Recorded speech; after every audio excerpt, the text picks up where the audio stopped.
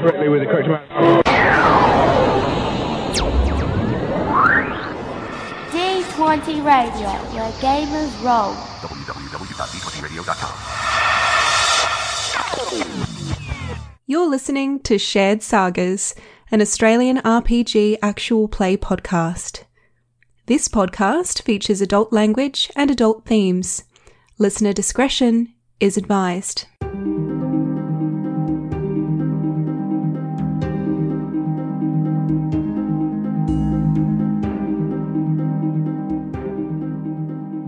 Greetings and welcome. This is going to be session 6 of our Baldur's Gate Descent into Avernus campaign.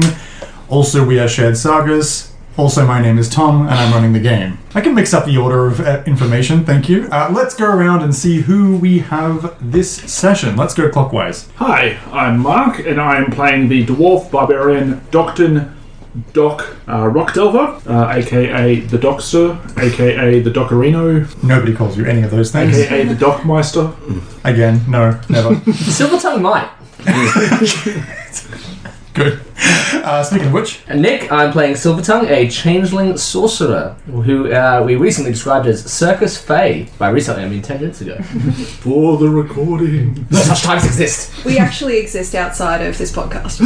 what? Okay, and My name is Nadia. I'm playing Shuri Harima, who is a paladin of Ilmata. She is human, and she is very nice. Just a nice person. she is. Just wants to do some good. That's great. Lovely. Just wants to do a paladin. Wizard. Sorry. Good. Ben. Wizard Asher, Human Bell Ben. I can also mix up the order. Good. Very good. Okay.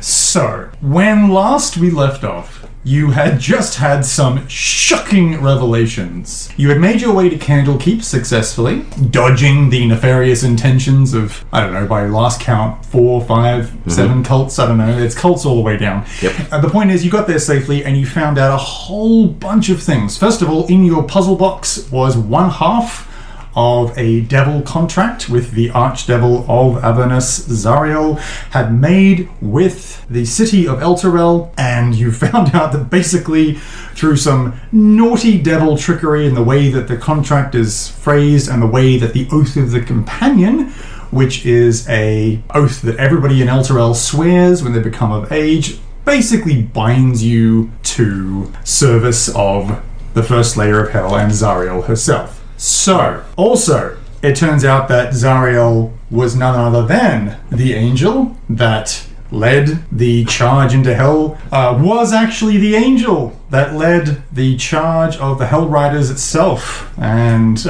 supposedly there was something that occurred, some betrayal or other shenanigans that went on that caused her to now become the Archduchess of the First Layer of Hell. So that's something to note. And so, yes, sir. Can I clarify a point? You said there that it's an oath that every citizen of Atariel swears when they come of age. Yes. Is that the case, or is it the Hell Riders who swear that? So there's two. So there's two. There's the Oath of the Companion, which is basically like the one that you swear when you become a Hell Rider. Yeah.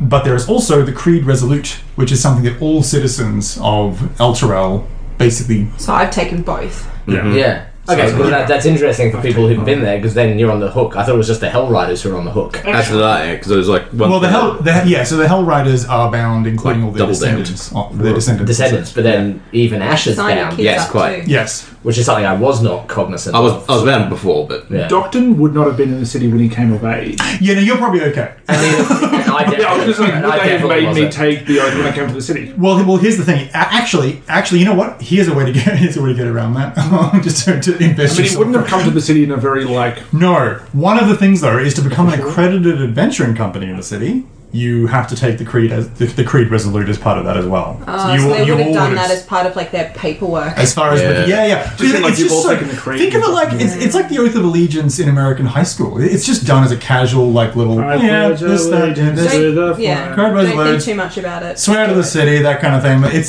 very lip servicey. But unfortunately, in the politics of I feel like my heart wasn't in it, so it's not really binding. were your fingers crossed at the time? you know what? Fingers crossed. Maybe that'll be All enough. 17 of them. Maybe that'll be Yeah, enough. because the Devil's notorious for being like, well, Sticklers for the rules. That's what I am. you've got me there. Spirit of that. So there's some good news. Some good news is, at least for the time being, Elturel not destroyed. Elturel literally taken to hell. Intact, presumably, so that the people of Elturel can, in some manner, be put to use and transformed into service. Listen, what nature exactly that takes, what state it is in, being like 14 days later, who knows? It's been about a 10-day, so, lots of uncertainty, but the important thing is that there is hope. Also means Stavius Krieg wasn't a traitor. Sorry? He was loyal to his oaths. He wasn't a traitor at all. He betrayed the people He was... of Elturel. I mean... He was actually a loyal observer. He betrayed Torm. You are not going to be a Krieg apologist. He betrayed Torm. He may have. Yeah. I don't know his exact nature with Torm. There's just going to be all this graffiti around now saying, Krieg was right. Krieg was right. Well, I mean, he was. Whether he was moral is an entirely different question. That's very true. There's a lot of different... It just puts a different spin on his actions. It's no longer what caused Stavius Krieg to betray his oaths, what could he possibly been offered, and it's more like, oh, he was just kind of bad right from the beginning. I assume that he's feathering his nest when he realizes that he's, damned either way. Yes, well, that's, I think, why his head exploded there. There certainly seems to be a very sort of multifaceted ploy that obviously took place over 50 years, and so the cult of Zariel maybe has infiltrated higher ranking parts of the city and organized all Well, it sorts of definitely things. has. Yeah, definitely. Phantom Objectively. Yeah, you don't exactly know the full details, but maybe you'll work that out. But I suppose it's a different, and maybe this is subtle and doesn't matter, but it's a difference between, say, them infiltrating the High Observer's cadre to, no, they don't need to infiltrate, that's them. They're legitimately, all of them, already like that. Exactly. It's a different spin on things. Yeah, well, I know it certainly does. And, I mean, going by the contract, it seemed that the whole point of that was to, save them from the Vampire Lord. And so the original High Observer, she probably thought, well, I don't have a lot of choice. And also, perhaps she was arrogant, as a lot of people are, that in the 50 years They'd figure a way out. that you've got, she could figure a way out of it. I'll sign up. Yeah, sure. Whole city bound to hell. Great.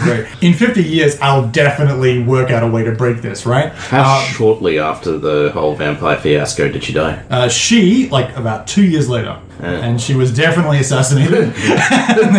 and so she did not last long at all. And so maybe that was it. Maybe she was making headway towards breaking it, and that's why so presumably... Or maybe people found out the truth. Well, if you think about it, for that to work as is, you'd have to have a certain amount of sincerity with the original person to sign the contract. Yeah. So the cult might not have been able to do it, at that point. Maybe they had to legitimately set it all up with someone who actually had, quote-unquote good intentions, and then, once it was done, remove them because they're a problem, and then insert someone like Thievius Krieg to be like, Now, did Krieg find the contract? He must have known.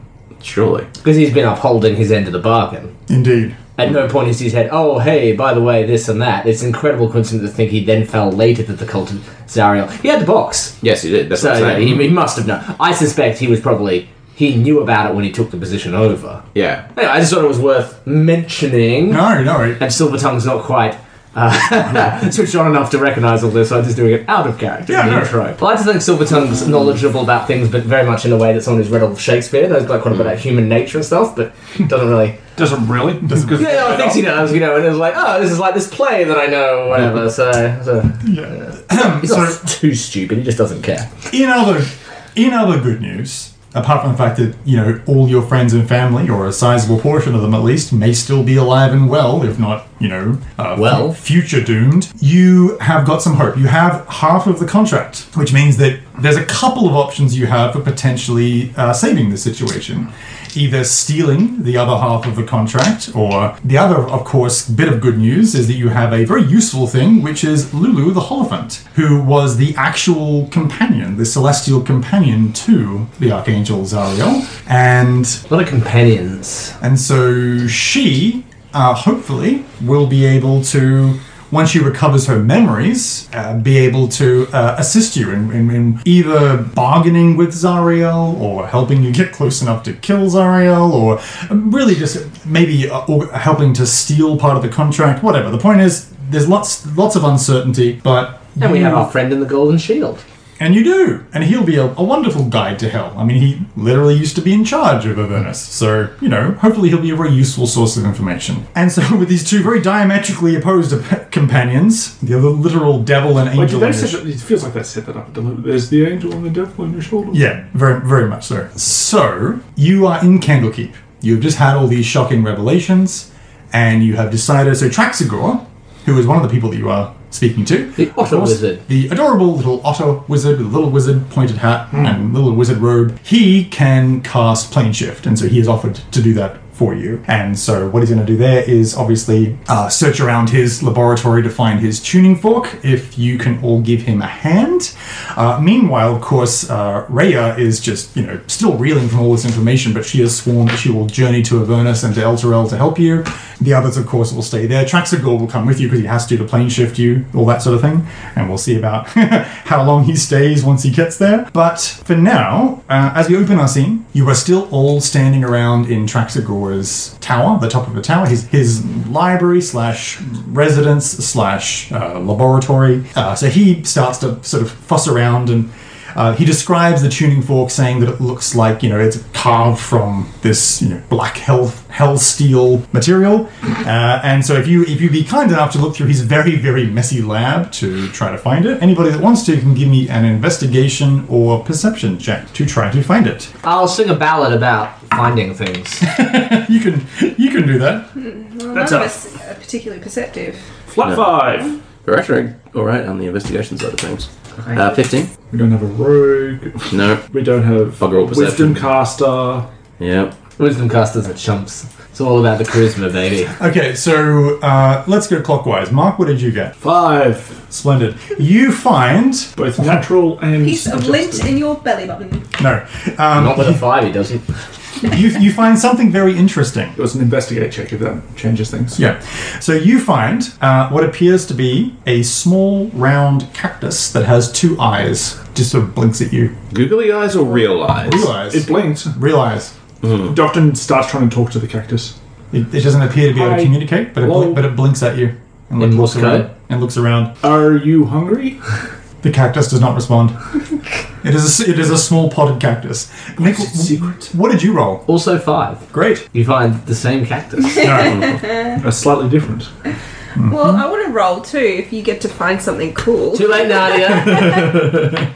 Cherie sat around doing nothing and found no cool objects. Whenever Tom says anyone who wants to can roll an X check, even if I've got like a negative to the thing, I roll Nice. just because it's funny to me. Nick, you find what appears to be a cube of ice Sweet. that just does not melt, ever. Haha! Oh, that's actually amazing. I'm gonna have cold drinks in hell! And, Suck it, Astaroth! and what did you get, Nadia? 8. God, This is great. Ben, help.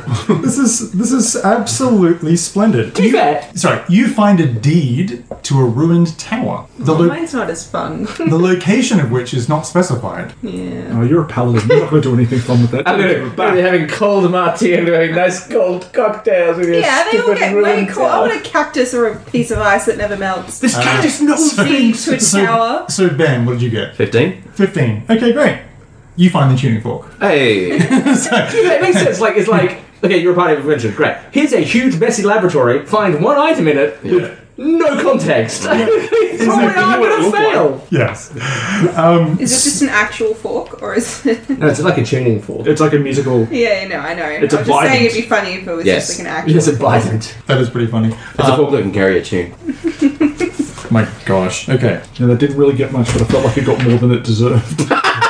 So, Asher, Ben, Yes. at a certain point while you're searching and after you found it, Silvira wanders over to you and says, "Listen, I wanted to gift you something. I must admit that despite how intriguing this is, and despite the fact that I have dedicated my life to the study of hell, I myself do not have the courage to come with you on this journey, on this quest." Oh, if I could study hell and not be an active participant in it, I would absolutely do the same. She says, I do not know what sort of success you will have. I do not know what state Elturel is in after all this time.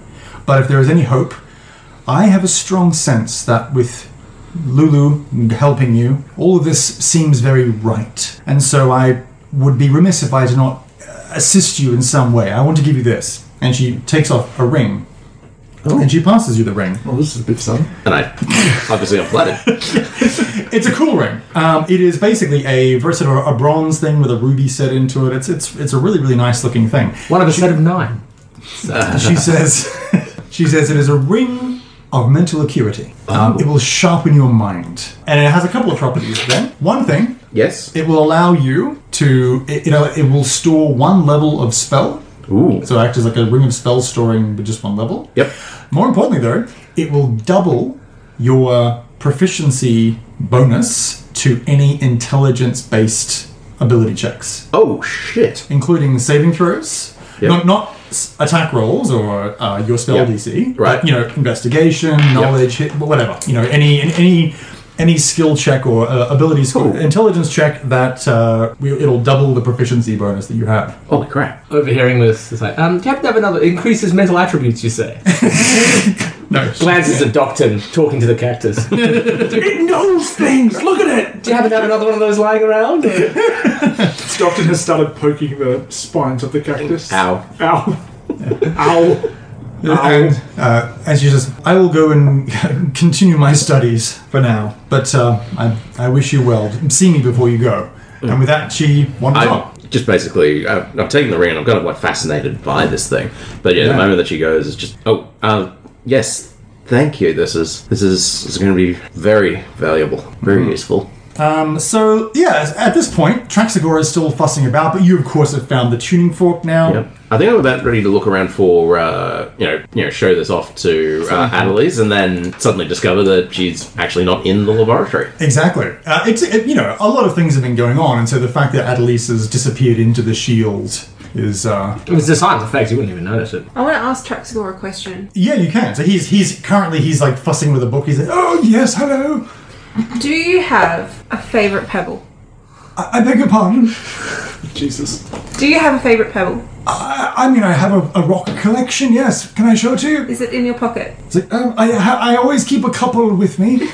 But no, my greater collection is really quite astounding. It is something that I've had a compulsion to do for the last 3 decades since becoming an otter. Oh, buddy. I'm sorry, there's no point to this. He just takes wanted out- it to be cute. He takes out... No, but Lulu's fascinated. She just kind of... Because Lulu's kind of hanging around you, Nadia. She's just sort of floating around, looking a little bit excited, but also a bit sort of confused and a bit sort of not put out, just kind of a bit anxious. Yeah. But no, Traxagor starts fussing through his pockets, and he's got a couple of little coloured pebbles, and he says, "This one is very nice, I think." It's lovely. And Lulu's just like, "Oh my goodness, that is just the nicest rock that I've ever seen." So tell me, the longer you are as an otter, the more you feel otterish. Is that right? Or I suppose so. It was originally done as a curse, of course, but frankly, I consider it a win. I was 87 when it happened as a human, and I've been an otter for 30 years, and I do not appear to be aging. For all I know, I am an immortal otter. At the very least, I have lived longer. Lotta. At the very least, I've certainly lived longer than I would have as a human. interesting. And this form has its restrictions, but also has its benefits. Right. So have you ever considered going back? I have, and I have had the offer made to me, which I've declined. I suppose. I mean, I'm just fascinated, really. You've just become a new person and received a second chance at life in the form of an otter. Indeed, the magical world is a splendorous thing. I think you should write a memoir. I think it would make for an excellent story. Memoirs, of course. Yes, I kept a diary as a younger acolyte, a student of wizardry, but perhaps I should take it up again. I think so. You could call it utterly magical. That's a brilliant title. Right? I don't get it. Lulu's like, oh, I love it. It rhymes and it's just wonderful. It doesn't It's not right. I won't point it out to her. That's my good deed for the year. It's like, oh. Not dismaying the little elephant. Dockmeister, how's that cactus going? Oh my god. She says, I'm not much for reading, but that sounds like the book that I would read. And so at this point, I assume you wander over and present the fork, Ben? Yes, indeed. Splendid. Traxagor takes the fork and his little otter paws and just sort of sits there and then just, bangs it against a rock. No. He takes the tuning fork.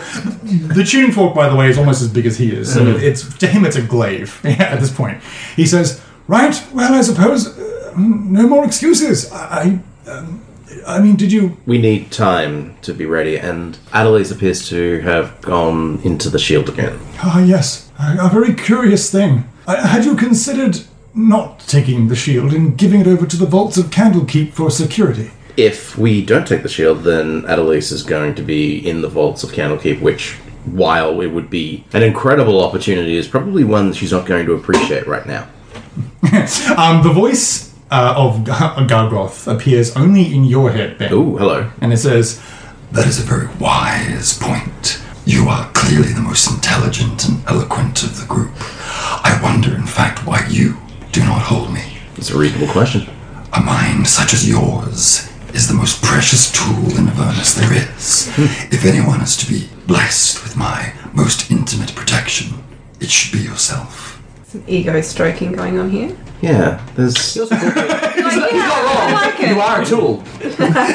no, it's only Ben. I know, that was me saying. Oh, it's good. Anyway, yes, I'm taking a look, and I'm mentioning that, keeping Adelise close, making sure that should she return is going to be, with us. Would you mind if I... No, I don't care. All right. Great. How much does the shield weigh, just out of curiosity? So it is lighter than it should be. Yeah. You know what I mean? It is that magical quality that all armor and weapons in D&D have, where they... It's either that they're a little bit lighter or they just feel it because they have an actual supernatural ease to their use. Yep. And so you find that you can handle it really well. I asked it mainly because if it's like 5 pounds or something, I can bear it telekinetically and just have it hover and float with me. Oh my. I mean, I will say there'd be more than 5 pounds. Then that's fine. But no. All right, then What's your strength? 8. I'm not sure you can lift this, in fact. What are you talking about? Let's go, Noodle Arms. Yeah. I am dexterous. Do you lift? Yeah. How are you going to lift with your dexterity, Nick? By a fulcrum. That's strength. In any case, I equip it and I do so manfully. Splendid. Yeah, great. So there's And remembering something else that Adelise wanted before she was disappeared. Yes. We need some time. We need some time to repair, but not much. So Traxagor says, listen, I will gather everything. If you wish to go at any point, did you want to go within a few hours or have a night's rest before you leave? It is completely up to you. I must admit to being in no hurry, and while I realize there is some urgency, it has already been 12 days or so. Is there a place here that sells food, particularly food that has a lot of protein in it? He means rations. Oh, yes, of course. I can secure some rations for you. I have some questions about hell in order to inform what we might need to take with us. He points to Silvira. Silvira has been just sort of looking out the window with a melancholy look on her face, and she turns around and says, well, I am certainly one of the greatest experts that currently exist. Have you been to hell? No, I have not. I see. I have, to be honest with you, I have, on a couple of occasions during my studies, been in the presence of portals and the ability to travel there. However, I have neglected to do so. I mean, I suppose it's not the safest of places. I guess what I want to know and understand, though, is what is it like? Does it mirror this plane in terms of Is it always on fire? Structure, or it's... I'm trying to conceptualize it in any way. Like, will we go there? Will we find hell taverns? This is like, Is it a dark forest where your father opens his ribcage and invites you to dance with him? Is it just screaming? she says, an excellent question. Allow me to explain as best that I can, with the understanding, of course, that while I have read countless books on the subjects and studied the lore of the 9 layers of hell all of my adult life and even most of my teen years, I cannot claim a first-hand account. But it depends on the layer. For example, Avernus is the most frequented layer in the first layer of Hell. They descend all the way down to Nessus, which is the final and 9th layer of Hell. And each of the layers of Hell is actually extraordinarily different. Avernus, for example, was originally a paradise, but a false one. For you see, if you think about it, the idea of devils tempting mortals into an eternity in hell seems like a bit of a bad deal. The idea was originally that Avernus was a honey trap. It was a beautiful paradise, but a fake veneer over much more malevolent things but beneath. Asmodeus had it that way intentionally, to lure mortals in, so that when you showed a mortal hell, and they realized they were bounding their soul to it, that didn't look so bad, right? So that all changed, because for the longest time, the River Styx did not protrude all the way into Avernus. It ran readily through other portions of the multiverse, but when the River Styx broke through, and how this occurred nobody really knows, scholars disagree, then it all changed, because then the demons could come, and that is when the Blood War began. And now Avernus is really like nothing so much as a blasted wasteland. It is a battleground amongst all else. This is where the greatest battle, don't forget, the greatest war in the multiverse occurs, the Blood War between demons and devils. And so, it is a post-apocalyptic wasteland. Factions of devils and demons demons burst out of the River Styx, charge across the plains, or get there through other means because of the River Styx's intrusions, and it is endless. In a way, Avernus is the bastion for the rest of the multiverse against the demon horde and the chaos of the abyss. So not much infrastructure then? No, there are certainly locations. It is still hell. It is not the abyss. It is not the realm of demons. It is the realm of devils. There is order to it. Devils are conniving and evil, but they are, at the very least, sort of organized and disciplined. There is a strict hierarchy. Devils bargain for the souls of mortals, and so every devil can be promoted. Devils all start off as lesser things, like lemurs, most often, or sometimes gifted mortals are when their souls go to hell upon their death, they start off as more powerful devils. But every devil can be promoted, and there is the hierarchy, of course. Each layer has its own archduchess or archduke, with, of course, Lord Asmodeus himself, the ruler of Nessus, the final layer. My understanding, though, is that Avernus, being the first layer and closest to the material plane, is the most like the material plane. It has some strange alien geography, and I know that time and space do tend to work a little differently there, but compared to the other layers, it is still very, I suppose, very tangible and very survivable, frankly, for mortals. It is not like you will go there and burst into flames because of the heat. I understand, though, that it is unpleasant. Those that have travelled there say that food cannot be tasted and savoured. Water cannot completely quench you. It is a miserable and bleak place, and you should be prepared for that. There is something unsatisfying about everything. There is a pervasive aura of melancholy and despair, because don't forget that living beings shouldn't really be there. You know, so my understanding is that mortals that travel to hell, the longer they stay there, are prone to, frankly, corruption and other negative emotions. That's given me a lot to think about. Thank you.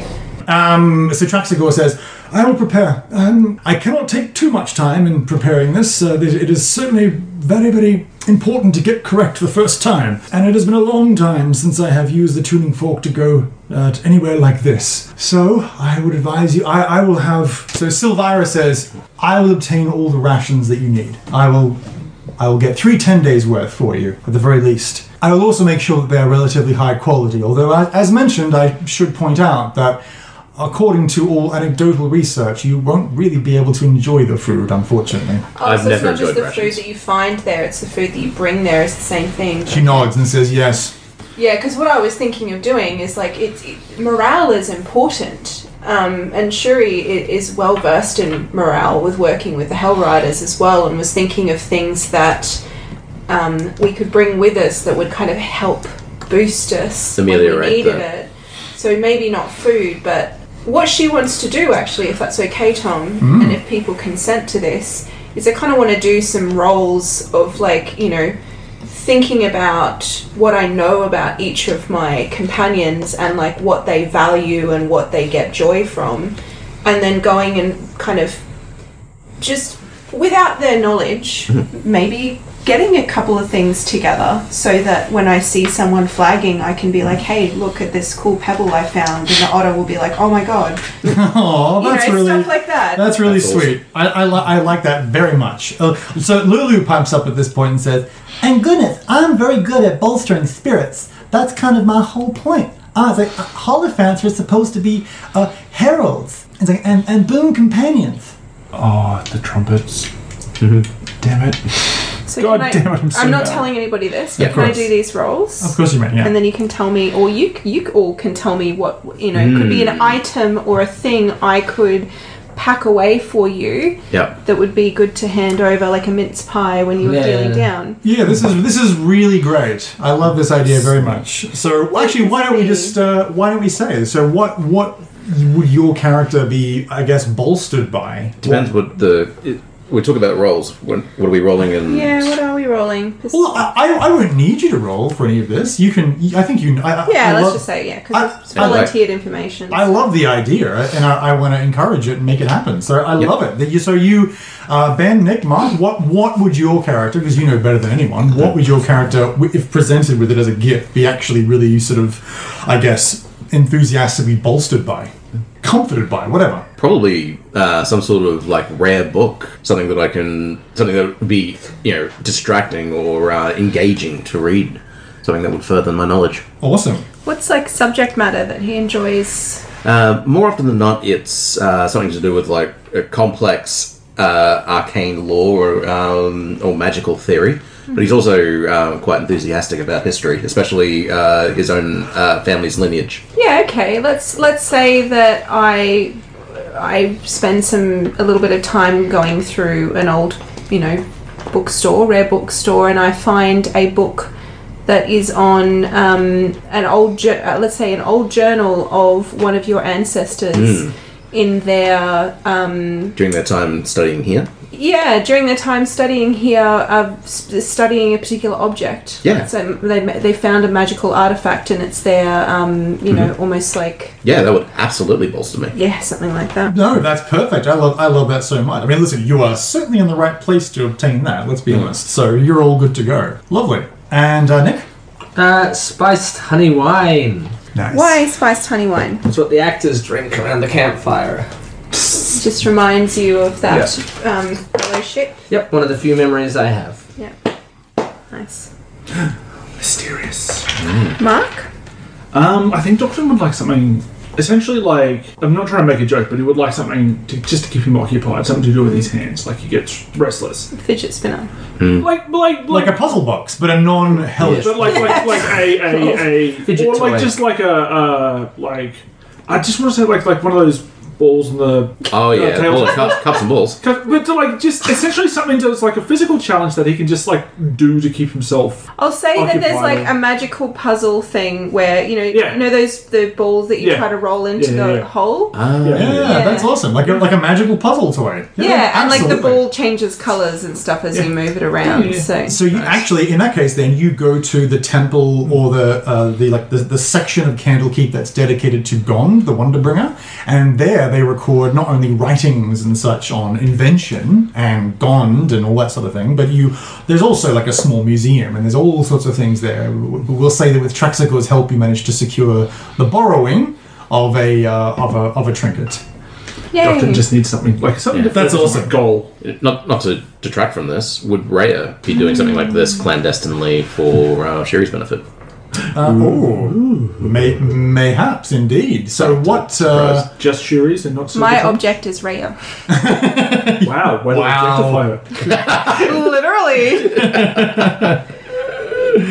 I'll be honest and say that Rhea would be too focused at the present time on I was going to do one for myself as well. I wasn't going to completely neglect myself. Oh, Lulu was going to do the same thing for you as well. Aww. Because she's coming around. She loves this idea. She's all about like bolstering morale and such like that. So if you're doing this, I think Lulu would actually secretly, while you're in the Gond Temple, because God, there's paperwork there, getting the toy, she would go to, I think, Mark actually. Because you seem like the nicest, and she likes nice people. She likes nice people. Oh no! So she goes to you. No, I just like Upton has a -8 wisdom, an 8 wisdom. He's not good at like reading people. Oh, that's very true. That's why he's so genuine. You're just a genuine fellow. But no, so she'll definitely go to you, and she'll ask you, hey, so what would you say that Shuri would really really love? Like what's something we could get for her as a present? Well, she really likes Rhea. Mm-hmm. Okay, that's a little problematic. And arguing about Rhea with Silver Tongue. Oh, that sounds interesting, I suppose, if that's the sort of thing that you find entertaining. And she likes that god guy that she has around her neck. Ilmater? Yeah, Mater, whatever his name is. Oh, Phil, she's a paladin. Of course she likes her god. Okay, listen, you just keep looking there. You just relax. You're just doing a great job. I want you to know. You're being condescended to by a glowing elephant with no memories. Mm-hmm. He's 10 int, 8 wisdom. That's fair. If you're going to ask for insight on anybody, Docton is probably the worst person to ask. I can give you an idea of what she would like. You're just so great. That's wonderful. Maybe ask Rare. I'll do that. It's like, that is such a good idea. Like, he doesn't he gets that, he hasn't really given anything useful. It's like, you know what, that is an incredibly smart suggestion. I'll go do that straight away. And so she walks out to Rhea. So supporting the conversation between Rhea and Lulu, which, by the way, none of you would be there for anyway. What do you think would be something that Shuri would truly find bolstering? To give her something to mend. So, like a broken piece of pottery, a broken mug with its pieces. Because she's always got her little artisan kit on her, which is the Kintsugi mending. I think it's Kintsugi, I always forget the name of it. Mending with gold. Yeah. And making the broken thing beautiful through its flaws. Great. So, being able to practice her art and just giving her something to fix and make whole in that way, would allow her to make herself whole again. That is really splendid. So Lulu will go and will do that, and splendid. So, that all happens. Is there anything else you'd like to do before Traxigor takes you to hell?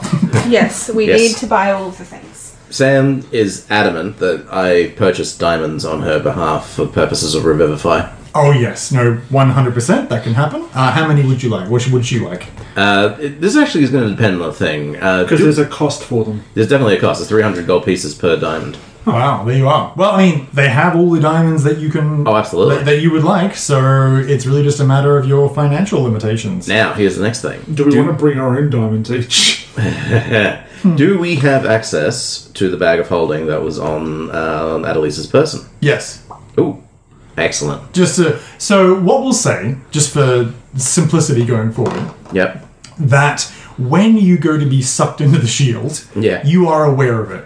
Oh. For a few seconds. You're like, what on? So you have time to drop anything important that the group might need. So we will definitely say that if you are the bearer of the bag of holding, as Adelise is, then you drop the bag of holding, you have the bag of holding. Alright, brilliant. It's just a nice little... You're just racking up magical items and it's about 1 per every 5 minutes. Doing alright, You just stand around until you're overloaded, then you can... I'm sorry, not all of us get to have a Cloak of Glamour weave on our birthday. No, it's good. You get you got the ring, the shield, and the thing. I think we just get you standing there, and you gradually accrue more and more from around you, and then we just leave fully bolstered. Well, that's an ability for you right there.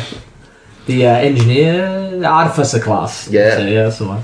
Alright, so that will be a thing. Let's see. For purposes of cash, I might actually I'll go to each person here. Adelise was adamant that descending into hell, particularly given the terms of the contract that most of us are under, that we need some way of being spared from death's embrace. She has some sort of ability from Torm that allows her to spare the dying. Is it the spell, Spare the Dying? It is not, in fact, the spell Spare the Dying. It was the spell Revivify, which is not something that I'm completely across, as it's not something you can learn from a book. But nevertheless, Annalise believes that she's going to need diamonds that value a person's worth, which is 300 gold pieces, and very insulting. I couldn't possibly afford that. I believe the UN put the value of a human life at just over $7 million. in the favouring gold pieces to Australian dollars economy, that roughly shakes The Australian dollar is quite weak at the moment. Yeah, that shakes out to about 300 gold pieces. So, I don't care what the un says. at the very least, I think everyone coughs in one. 300? Yeah, sure. Great. No, that sounds good. Sure. All right then. So you get that. Anything else that I do anybody get would hit a like? lot. Anything else that anybody would like to purchase or obtain before you set off? How much is a hat of disguise? I mean, Doesn't your natural ability kind of make that redundant? Yes, but think how funny it would be. Jesus. Just like you're wearing a hat of disguise. Oh, I am. Take it off. Look exactly the same underneath. It's that bit at the end. I just like the hat. It's that bit at the end of Scooby-Doo where, actually it's wearing like 2 or 3 masks. It's Old Man Jenkins wearing a mask of Old Man Jenkins. Because it's kind of useful to have an illusion over a physical body, over my, I guess what you call endoskeleton or whatever you want to, my endo form. You are the Turducken of Changelings. I am the Turducken of Changelings. The Cthulhu one with all the tentacles. So are you serious? You really want to get ahead of I'm this just guy? asking how much. Let's find out how much it is first. 4,000 gold. Yeah, can't afford it, so don't worry. Absolutely not. Good talk. So you're all set then? Or? Dr. What's her face? The hell expert. Savara. Silvira. Yeah. Silvara. Doctor will go to her. And Yep. be like, So she's got all these books out now, and she's pouring through maps that she has. so I didn't get all of what you said about hell, but I got that you said that it's all very different. Yes, I mean, And it's like a battlefield and stuff. yes, indeed, a dangerous place to be sure. Because I've always wanted like a weapon that's like always on fire, but like, is that redundant in hell? Like, because they're all hell's fire, right? Like, Well, it depends on what sort of fire it is. Hellfire, for example, normally crafted, is a special kind of fire that can hurt the infernal creatures, devils and demons, and others that are normally immune to or resistant to flames. that sounds hard to get though. It can be obtained, but it is difficult, of course. However, you may be fortunate. I know that the armies of hell tend to use them against their abyssal foes. Oh, so Perhaps you can pick up such a weapon from your fallen enemies. yeah, okay, yeah, no, great, perfect, thank you. I don't know why we didn't just immediately go to weapon on fire as the thing that would bolster him. I mean, it's That's one of the true, things that actually. it's like it's It's like always a a failing little, on our part. Can the puzzle box be on fire? he's a little to-do checklist, like his bucket list order, his life goals. It's like heroes have cool weapons like swords that are on fire, Axes that are on fire. axes, Yeah. halberds that are on fire. Yes. Nadia, Silvira and Traxagor have a conversation, and Lulu is just kind of hanging around there for a second. Then she flaps over to you, Shuri, with a slightly puzzled look on her face, and she says, "Theory, may I ask you a question? Yes, of course. What is that thing when you do this?" And she like stares, like and her face tenses. "Oh, I can't do it. I've been trying to do it for so very long, and it seems impossible. But the thing where you close one eye and not the other one. Ah, that would be a wink. What does that mean? People do that around me a lot, and I'm not entirely sure what it means." It depends largely on context. It can be a sign of attraction and flirtation. It can be a sign of a shared secret, often as well. Oh, like a shared secret. Oh, okay, that makes a lot of sense. I think in that context, that's what a lot of people do it around me. I was worried that maybe it was some way that people were making fun of me, but that wouldn't be the case. No, I think in some ways people probably treat you quite delicately because of who you are and because that you don't have all of your memories. I'm so very sorry about that. I did not mean to lose my memories. I promise that I'll do my very best to recover them, because I know how helpful they will be. Please don't apologise. Nobody would ask for this to happen to them. And we're confident that you will get back to your whole self. But until then, who you are now is perfectly splendid. Thank you. And thank you so much for not patronizing or condescending to me. Because, I think that all Celestials are somewhat more naive than we actually are. I was born at night, but not last night. I know a couple of things. I'm an ancient being. I'm older than most things in the universe. Exactly. And I am sorry that because of your affectations and because of how you present, that people don't take you as seriously as they should. Well, that's the secret of the Holophants. We're supposed to be underestimated. But big things come in small packages. Too right. I think we are going to become the very best of friends, Fury. I'm very glad that you are accompanying me on this noble quest. Me too. You know that oftentimes Holophants are the animal companions of very special paladins? I've heard of this. Some paladins have celestial mounts. And I was Zariel's mount. I wasn't just her friend. I was her mount. Her battle companion. I see. So you must have been in a very different form at some point. Why? Well, unless she is very small.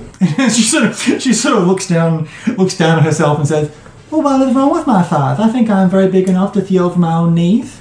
There's nothing wrong with your size, but mounts are typically bigger. You've seen a horse, yes? She says, yes. and she looks really confused for a second and says, Well, maybe there was some magic at work.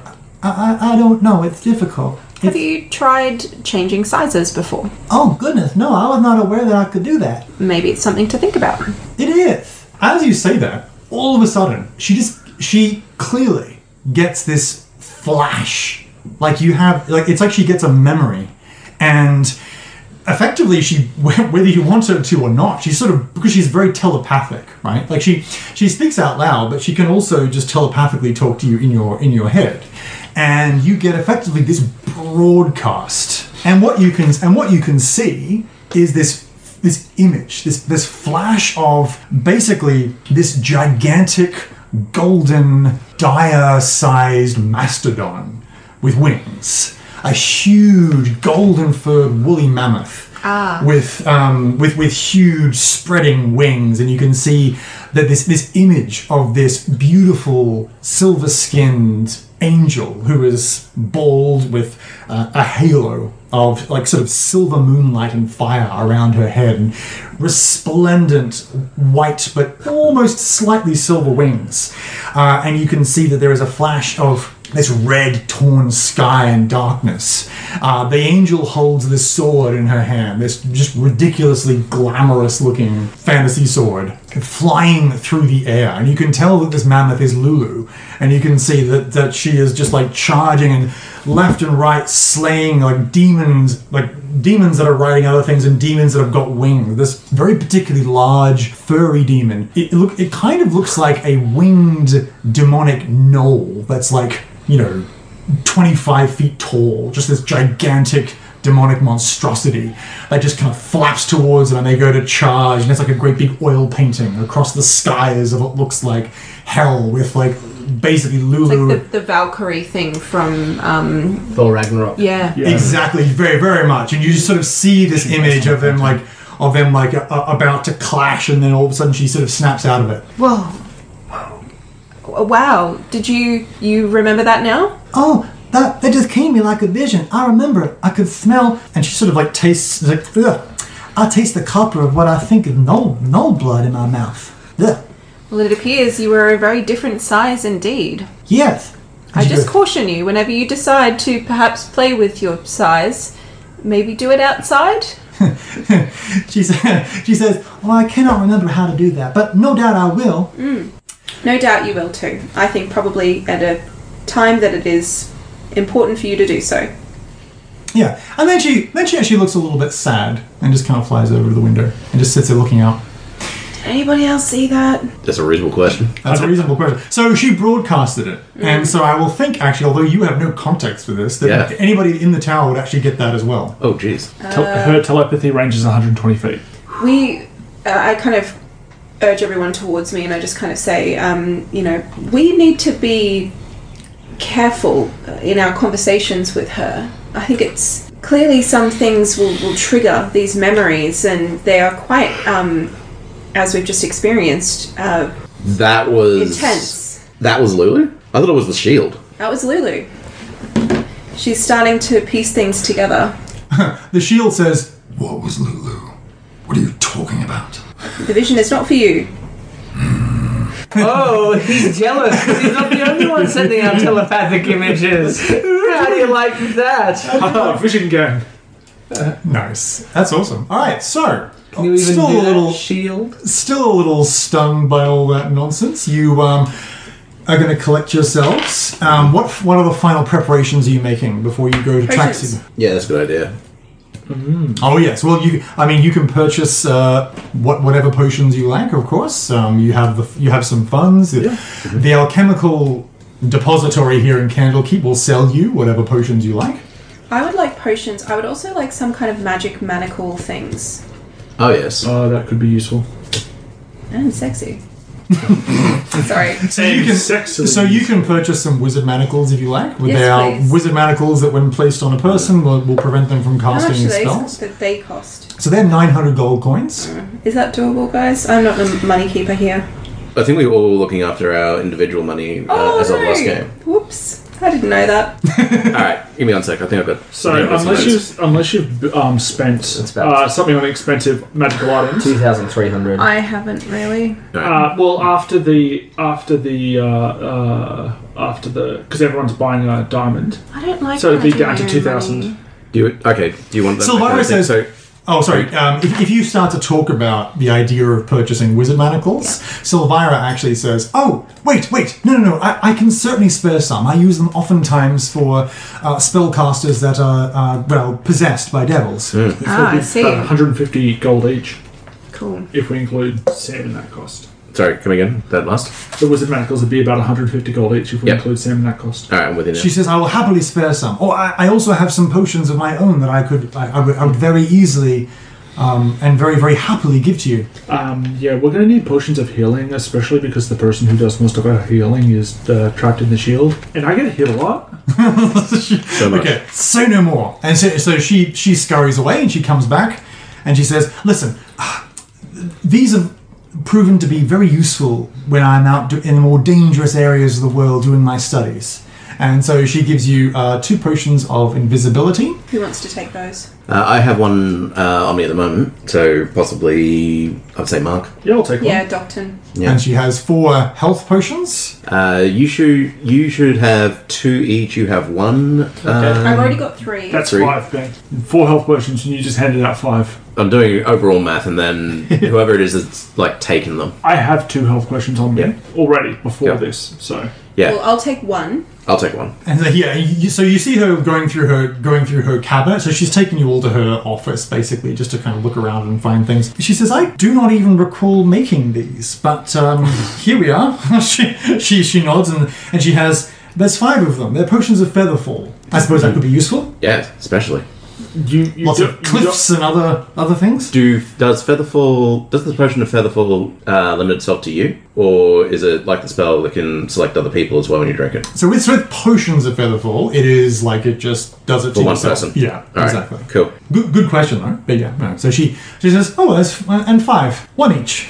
I feel like we should also have some kind of resistance to, like, charm, compulsion type stuff. I feel like that's going to be hellish. Agreed. And all Is there that. anything like that we can get? Unless there's a potion equivalent, a scroll of protection from good and evil is a good way to go. Yeah. Yep. So you can purchase a scroll of protection from good and evil if you like. And is that just one person or is that multiple? Have to be one person on that one. The spell is limited to one person, but you may have access to it as part of your paladin. Yeah, it's a paladin spell, Yeah. so it's a spell that you can prepare. And So I've, that's okay for me. But and I've for got one, others- and I've got it prepared as well. Okay, cool. So maybe how much would a scroll like that cost to? Well, it's First level. only first level, so 50 gold. Yeah. So maybe we get them for these guys as well. Yeah. So 3.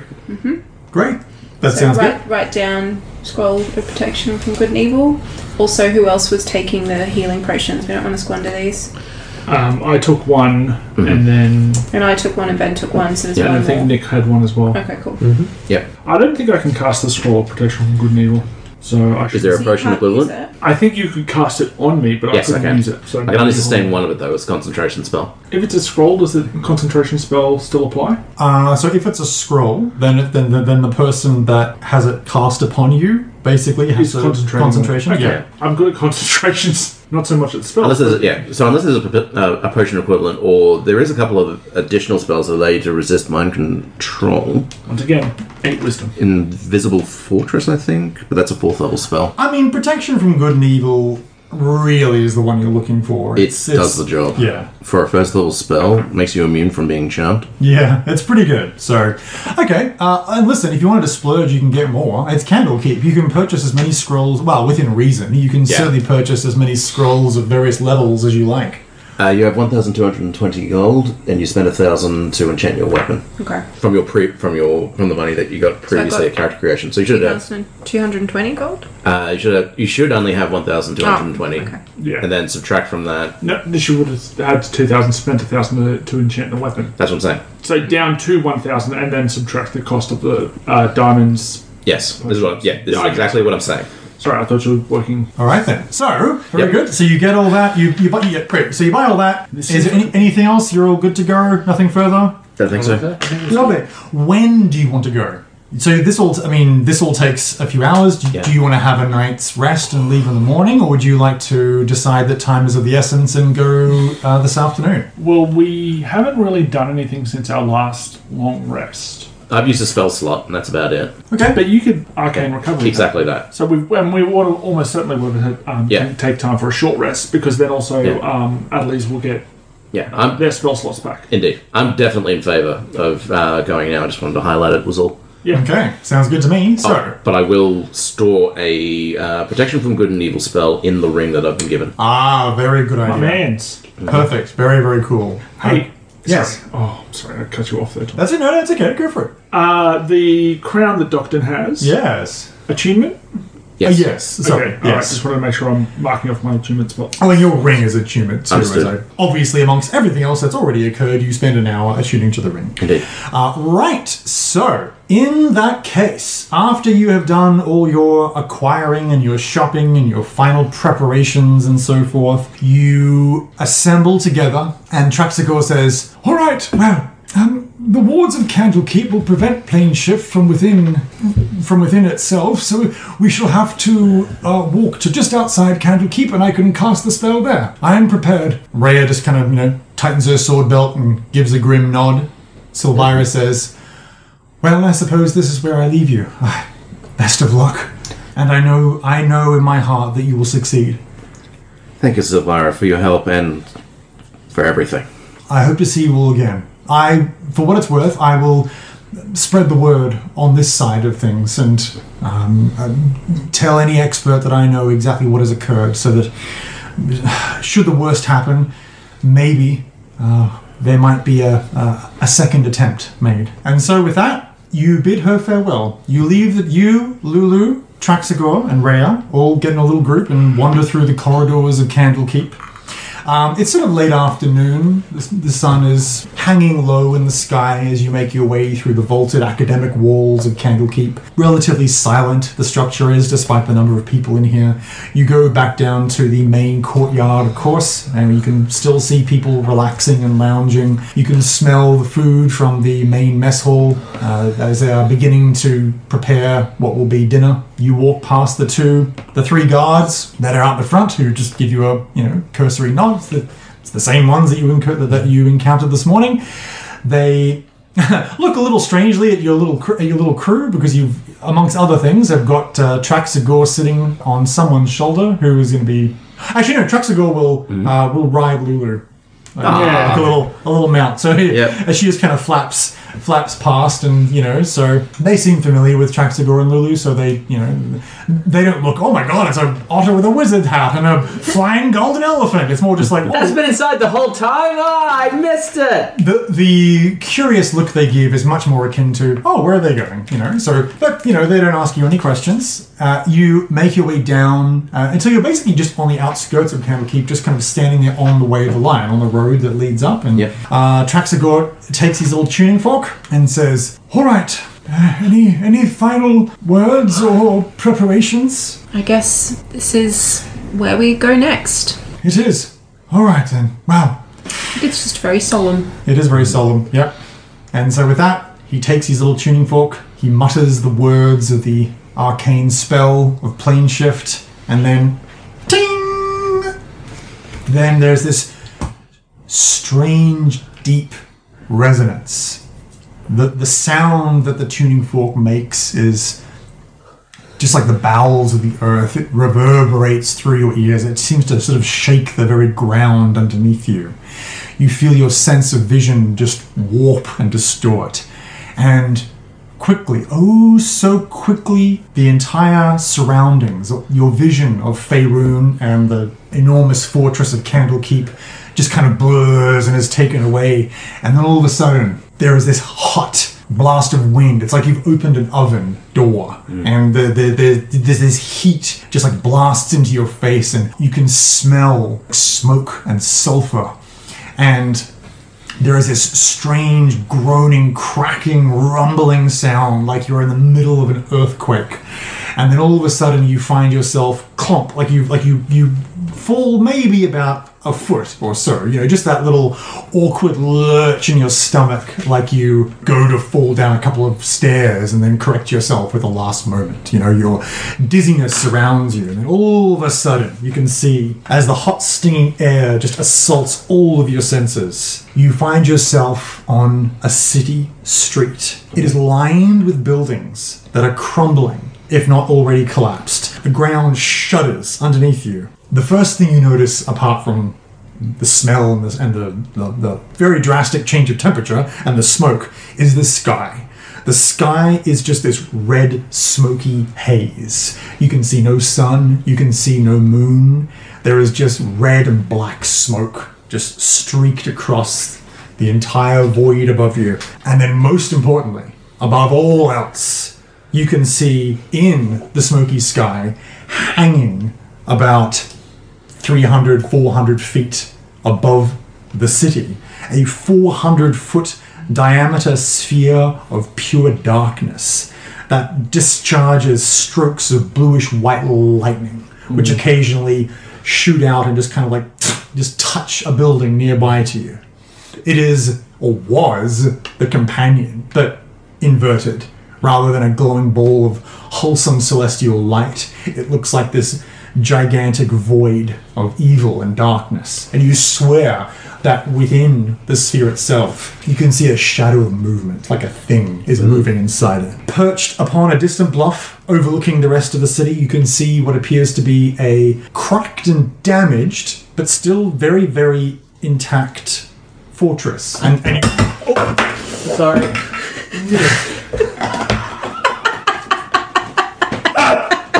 Well, do you have any towels? For the podcast, which I insist is left in, Nick just tipped over an entire bottle of cold water into my lap and over my character sheet. I think my character just died.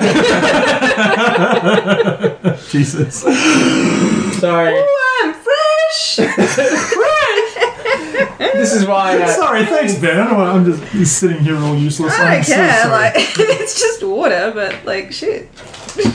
That is Remember a few weeks ago when you asked me why I keep my drink on the Just floor? talking about your poor proprioception last night too. Fucking hell. Let me get. No, it's fine. Thank you. It's totally fine.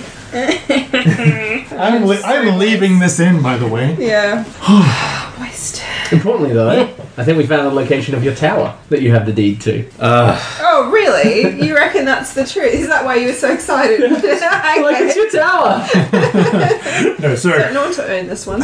Okay. Real estate prices would just be... Brief pause.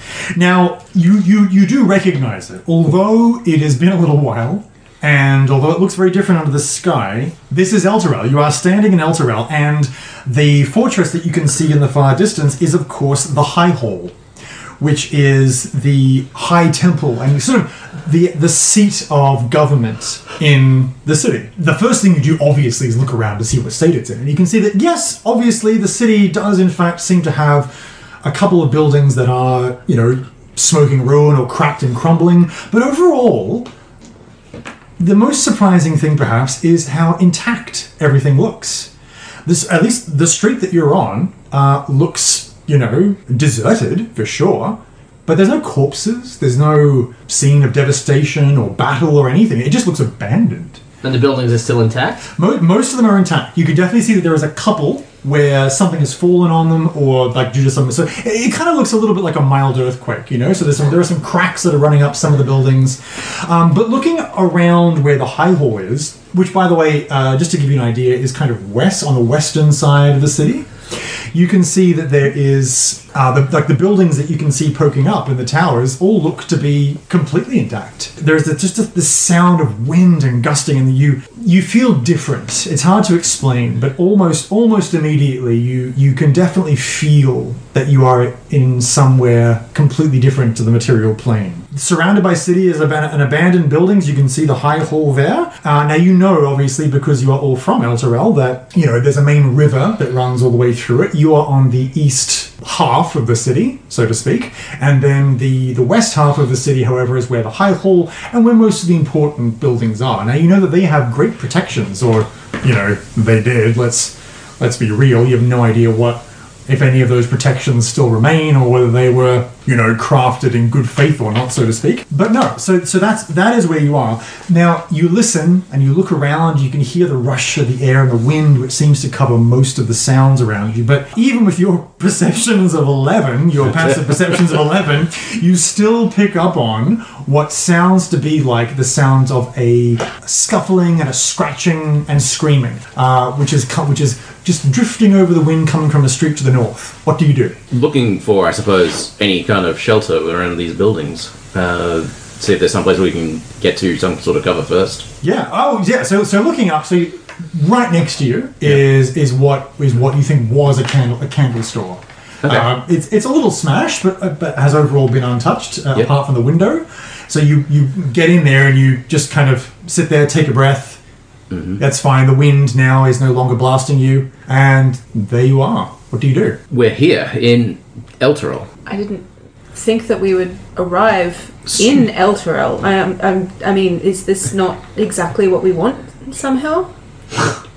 In every conceivable way that it's wrong to say it, yes, this is exactly what we wanted. I both want to be here and don't want to be here so terribly much at the same time. I agree. I could not agree more. I thought there would be a lot more walking. Well... this isn't Tolkien. Traxigor says, this whole thing seems very strange. Rhea says, looks around. So nearby, there is a tall tower, like a residential tower. Mm-hmm. She says, one of us should get some height. We should perhaps go to the top of a tower, try and get our bearings, and see from here. We can barely see a street in front of us. We need to get a sense of what's left, what's been destroyed, and more importantly, where the city is exactly. Exactly my thing. Yeah. Also, can you hear screaming? I don't know, can we? I did expect that. Yeah. It's very specifically asked if there would be screaming. I was not disappointed. I think Lulu has the best perception check. Yeah. I was going to do some athletics. And? I mean, it didn't roll very well. Going to climb the outside 14. Of the tower? Yeah. Oh, Doctor will come with you. 14. Great. So now, the important question is, are you going to be going to where you can hear the screaming coming from or no? No, it's hell. Yeah, exactly. It was just like, yep, cool. I'm sure it's somebody in trouble, but also we're in hell. Okay, Lulu... Yep, we know these people, though. At least some of us do. Lulu then, it says, oh goodness, I can hear somebody in trouble. We must go and save them. And then she just flies off by herself. Yep. Yeah, so I go up the tower, you can investigate. Does anyone hear the sound of a train? I'm definitely following Lulu. Yeah, you got to follow Lulu. You can't leave it here on more to the point... Sorry. No, you can... There's a lot... Okay. There's lots to do here. Yeah, there's a lot that's happening, and one of the things I think that's immediate is screaming, so I'm heading in that direction. Well, why don't we spend more time shopping? So you make your way towards... You are in a candle store. Okay. So, Ben, you and Lulu, and I think Rhea will go there as well. Okay, cool. To follow the screaming. What is everyone else doing? Well, Doctor was going to climb the tower up, but also failed, so when Lulu ran off, he's like, let's go with them. All right, then. So you're following there as well. Nick, Nadia, you're also now following your companions? Nope. We got a tower. Okay, so you just split the party straight away. Let's do it. All right. So you start to walk So We're in hell. I'm not going towards any screaming. I'm going to move the other direction from the screaming in hell. hey, that's totally fine. So you start to hustle towards the tower. It's only about 100 feet left there. So so you are going to get up towards the top of the tower. You two, or you 1, 2, 3, 4, go to the right, and down an alleyway, you can see that there is what looks to be. Just 1 second. We're going to do the side missions that get the rewards. I'm not going to share them with you. Enjoy your no experience, nerds. We're going to get visual chloropleth experience. What? Visual chloropleth experience? He's making up words just to I think you'll find a chloropleth map is a map that shows... it's a map that uses colour to show differentiation. So you can have it like height, perhaps, or topography, or population density. So when we get It's up the tower... Elturel. We don't need another map. That's a real word, chloropleth. Well, that's what I'm taking from this.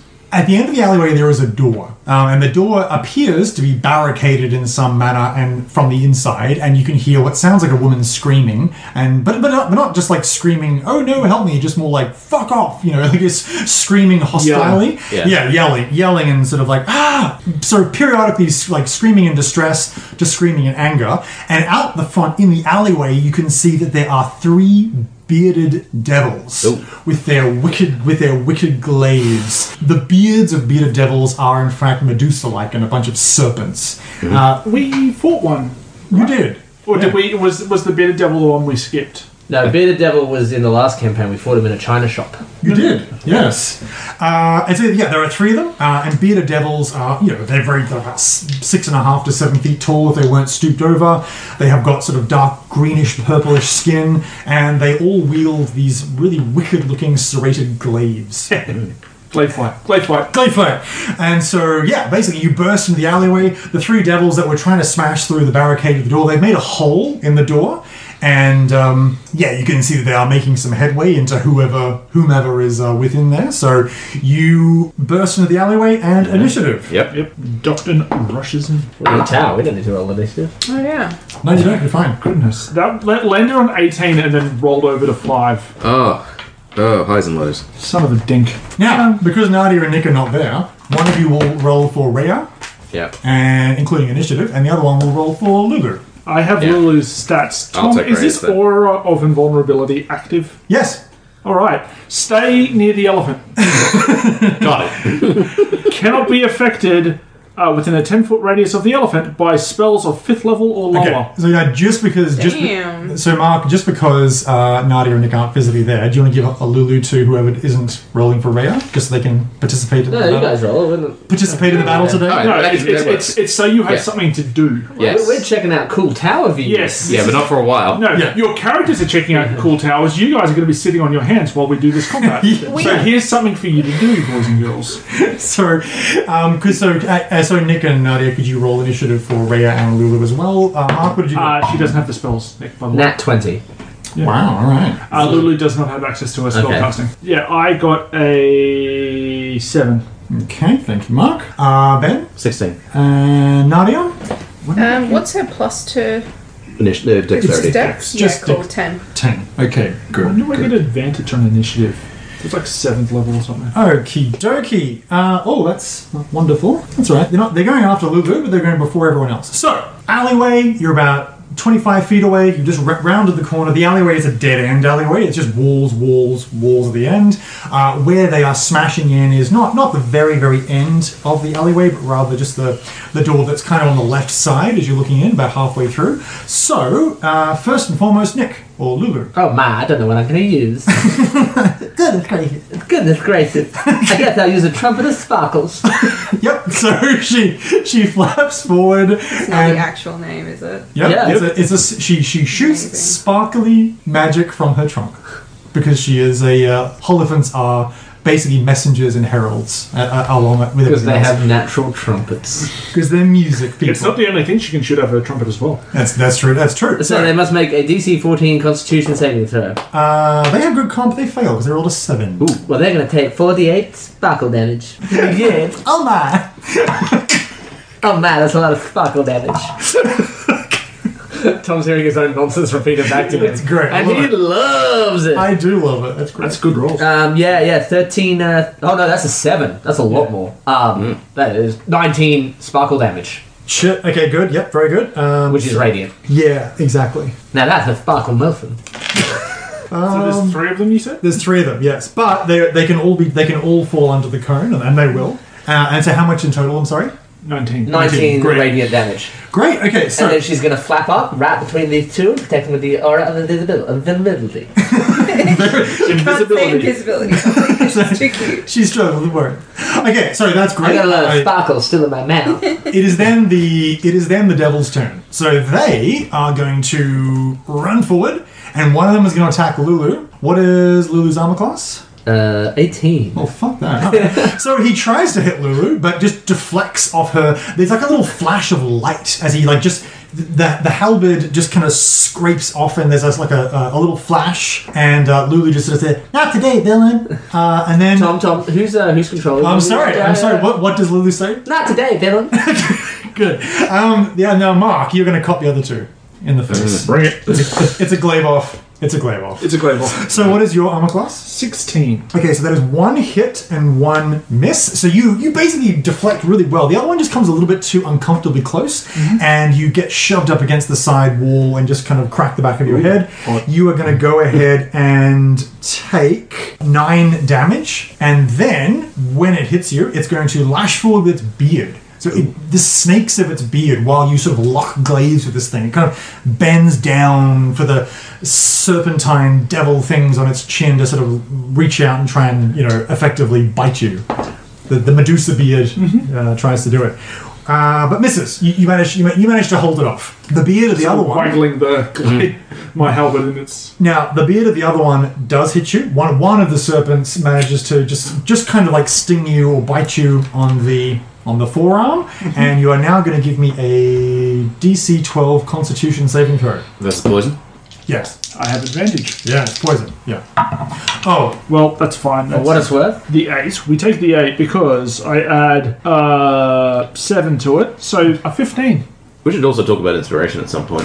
You all have inspiration. You've definitely got inspiration. You've done incredibly well role playing so far, so you've all got it. So I make the save. Great, Ben, your turn. Did I take any damage from the beard? Or just shit. poison? No, I'm so sorry. You also take 5 damage from the beard. I should also mention that the trumpet of sparkles can be heard up to 600 feet away. Yes. That's concerned. Yeah. It's just should be mentioned. It should be. So you hear this. So Nadia and Nick's characters, you definitely hear this trumpet, that's for sure. I don't head in the way of trumpets. It sounds like a sweet, silvery bugle. Definitely does not sound like hell.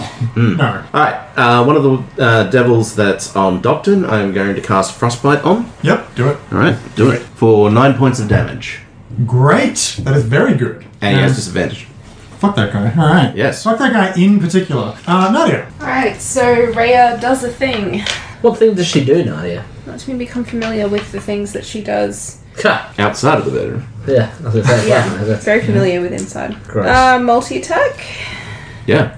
So she just runs up into the fray. Yeah. But now, which one is she going for? There are 2 that have attacked Mark, and there's one that's on Lulu. Oh, the one that's on Lulu. Yeah. Both attacks. Fuck that doctor guy. But it's just +5 anyway. So 15. So 15 on this On the first attack? on this particular one will hit. Yes. Nice. Cool. It's 4 damage on the first attack. Okay. The second, Nice. that'll definitely hit. Ooh. Oh, very swingy, aren't we?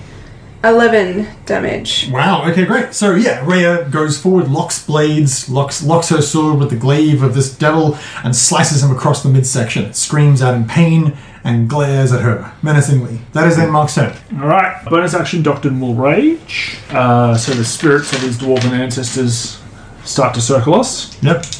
Here we go. Well, Aiden! Finally! Hello there. Oh, hang on. There's some notes here because they weren't taken down fully. If she helps deal 1d plus 1d8 damage, is that considered helping? If she takes the help action, then whoever hits will do an extra d8 damage. Got it. Sorry. That's okay. Continue. No problem. I will I mean, I'll just attack one of the ones that's on me. Actually, no, I'm gonna, for my first attack, I'm gonna attack the one that is attacking Lulu. Great. Recklessly? Okay. Not recklessly, but I'm just gonna take a swing. 13 to hit. Nope. Yes. Nope. Wait, exactly enough. Armor class Ooh, 13. well Natural. done. Sorry, it was 12. Actually. No. no. Yeah, Wait. +1 because of the halberd. Yeah, I'm trying to figure that out. I'm trying to figure if What an I. emotional roller coaster, guys.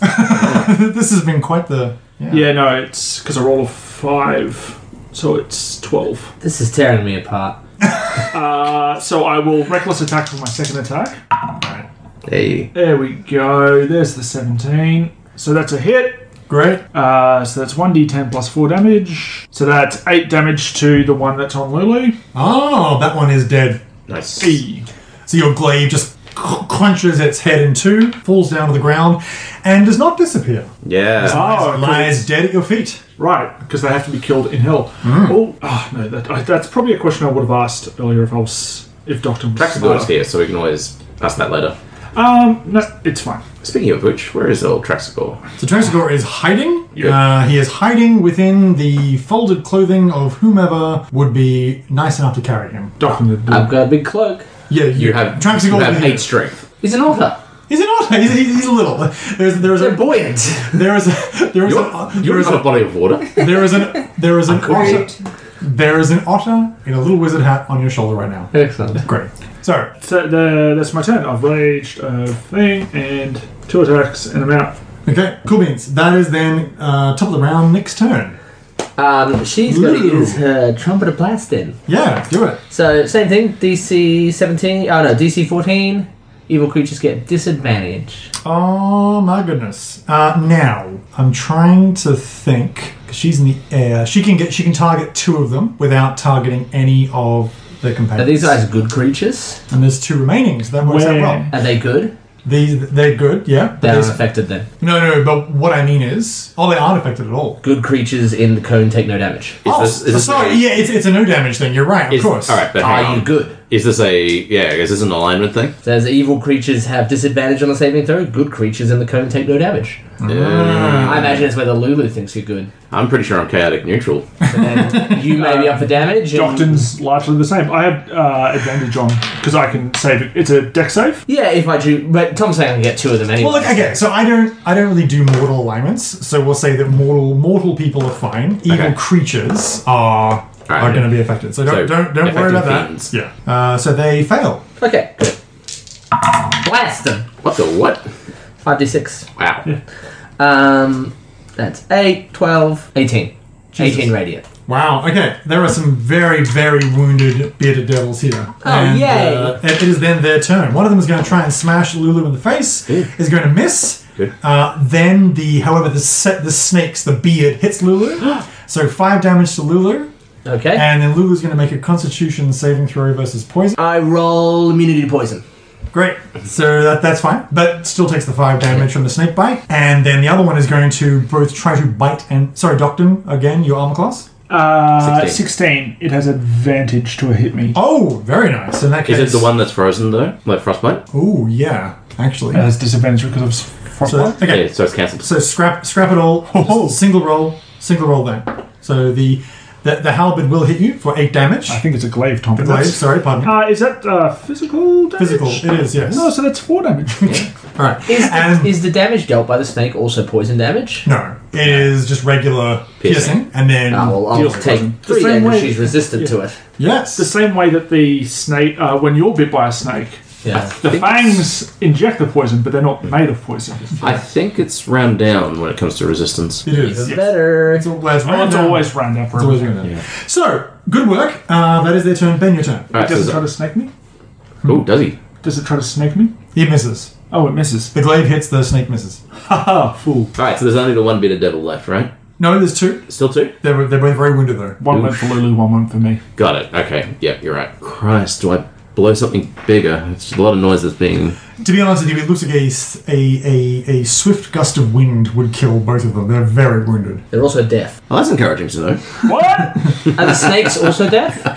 In that case, I might go for reaching into my pouch. I produce a scroll of Thunderwave. Oh, good, very good. And then I'm going to unleash that. So for that, I believe it is a Constitution saving throw. How does scroll spell saves work? Is it mine or someone else's? That is a really good question. I think by default a spell scroll will use the DC of the person that did it. If that's true, then 15. So 15, okay, great. They fail. Sweet. Alright, in that case, more noise to add to it, but at this point it's kind of academic. Yeah, exactly. I don't think you can get louder than the 600-foot Yep. trumpet blast. And I should also point out that Sculpt Spells, assuming that I can pull this one off, is going to exclude Docton and Lulu from any consequences. That's 9 damage each. They're dead. So, yeah, you just, Thunderwave goes out, cracks a couple of tiles underneath, blasts them to pieces. They fall to the ground dead. Then Lulu says, "We are victorious." It cuts to Nick and Nadia. And Traxagor. And Traxagor, sitting on your shoulder. So you find the tower. This is obviously a residential tower of some kind, either owned by a wizard or a sage, who knows. But the door itself, the bottom of the door, has been smashed open, and the tower itself you're being careful of because it's a tower, so you're making sure it's not, cracked and crumbling, which it's not. It seems very intact. Alright, so it's not yours then. No. I will tell you if you see the tower that Nadia has the deed to. That she doesn't actually own. How would we know? Because there's a diagram, there's a picture of it. Oh, okay. You have a very distinct picture of it. How does it look different from other towers? It looks very gothy and has like 3 almost Saruman-like spires on the top, like sort of like that kind of thing. I think it was the Tower of All-Thing that had the spires. Sorry, that's the one. Saruman had sort of more like a flat white sort of look at the top. Have you I was stolen? looking at you like, fucking shut up. Have you stolen a deed? Have you committed some sort of crime? Now we all stole something. You found it. I didn't steal a tuning and then fork. I put it in my pocket. So you stole it. Yay, Paladin!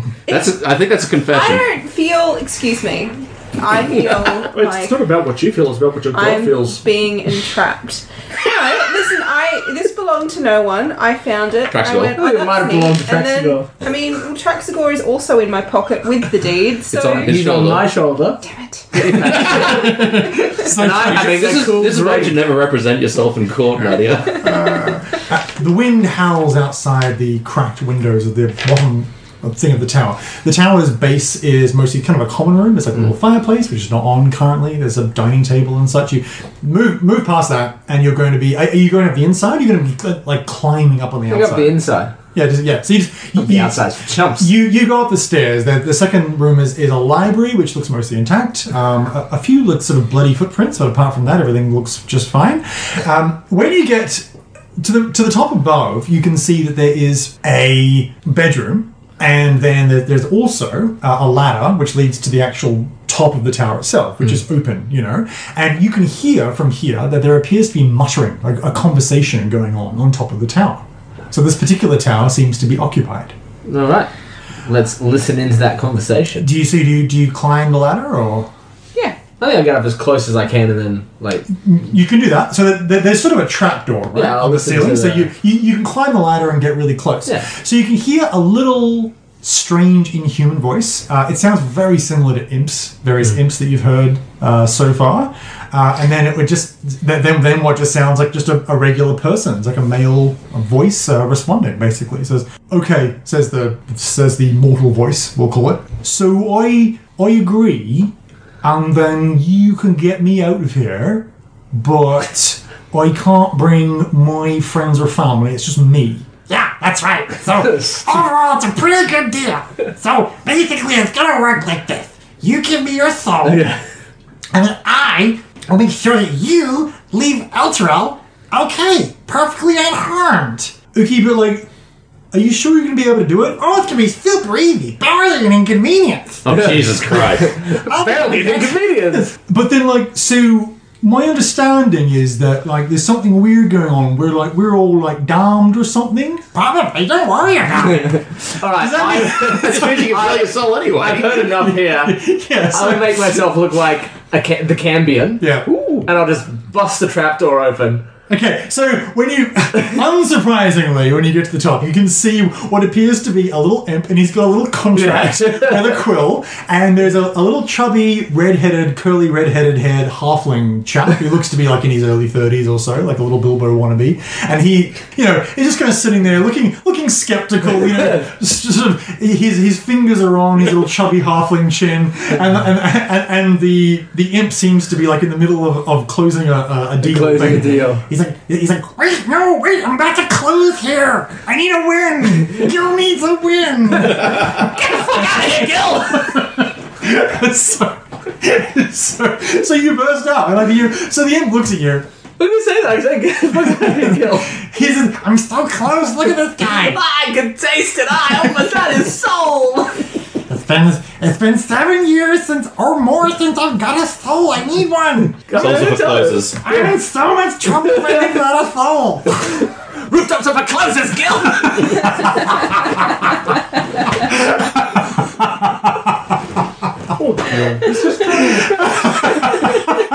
I think you should cut it a break.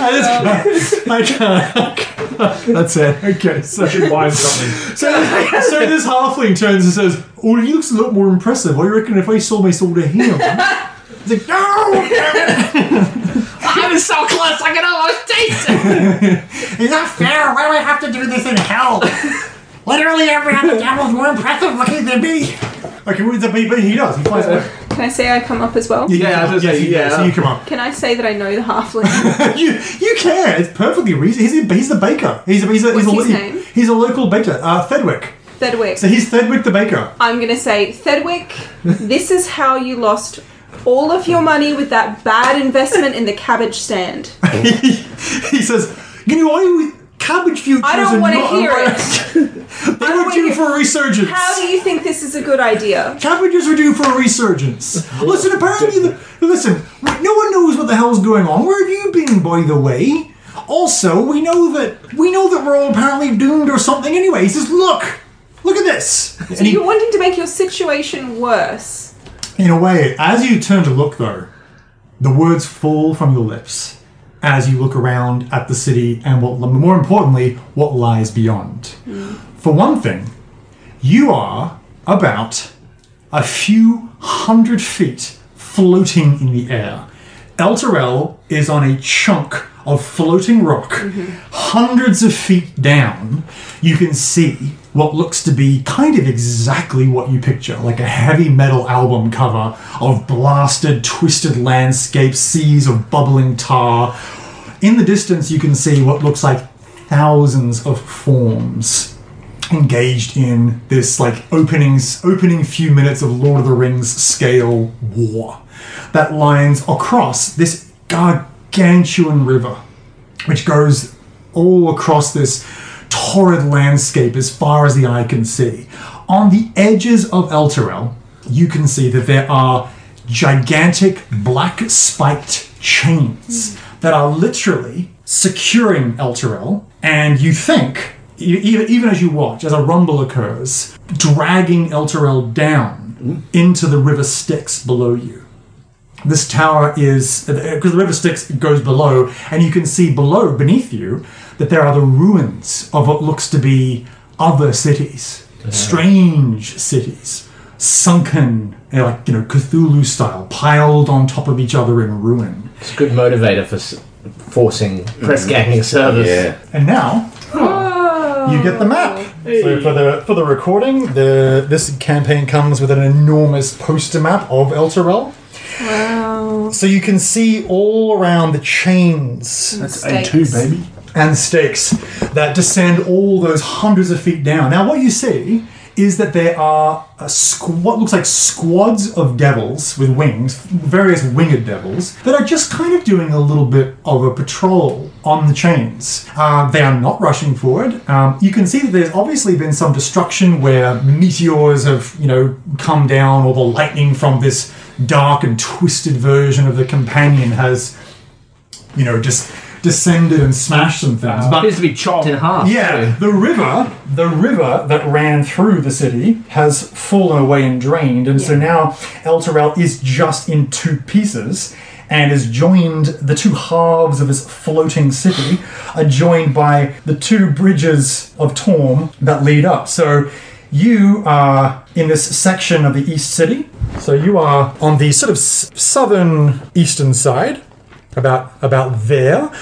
For the map, for the recording, you're across the gap from the main part of the city, which is Imagine the larger chunk. Yes, exactly. So the western or left-hand chunk is about 50% larger than the right-hand chunk. Exactly. And the important thing is that, and this is the part that really is important to you, while it does look like there's been a bit of devastation and battle on this eastern section here, it looks a little bit post-apocalyptic. The western chunk looks fucking intact. It's pristine. There's no damage. There's no lightning. The High Hall itself does look partially destroyed, right? So the gigantic fortress that counts as like the seat of government power looks like something went on there, but everything else looks almost completely untouched. Now, the thing is, though, you still really can't see anyone. You can see a little bit of movement coming from... We're looking at the other side of the map. Yes, I know. Yeah, that's all right. Yeah. Is that okay? Yeah, it is. So So the other side of the map is the map of Avernus. So that's that is Well, where is El Terrell? you don't know. Relative to Avernus in general, we don't know, because we don't have a frame of reference for where we are. You do not know. Thanks for listening to Shared Sagas. All music on the show is used under Creative Commons. Check the episode notes for full details.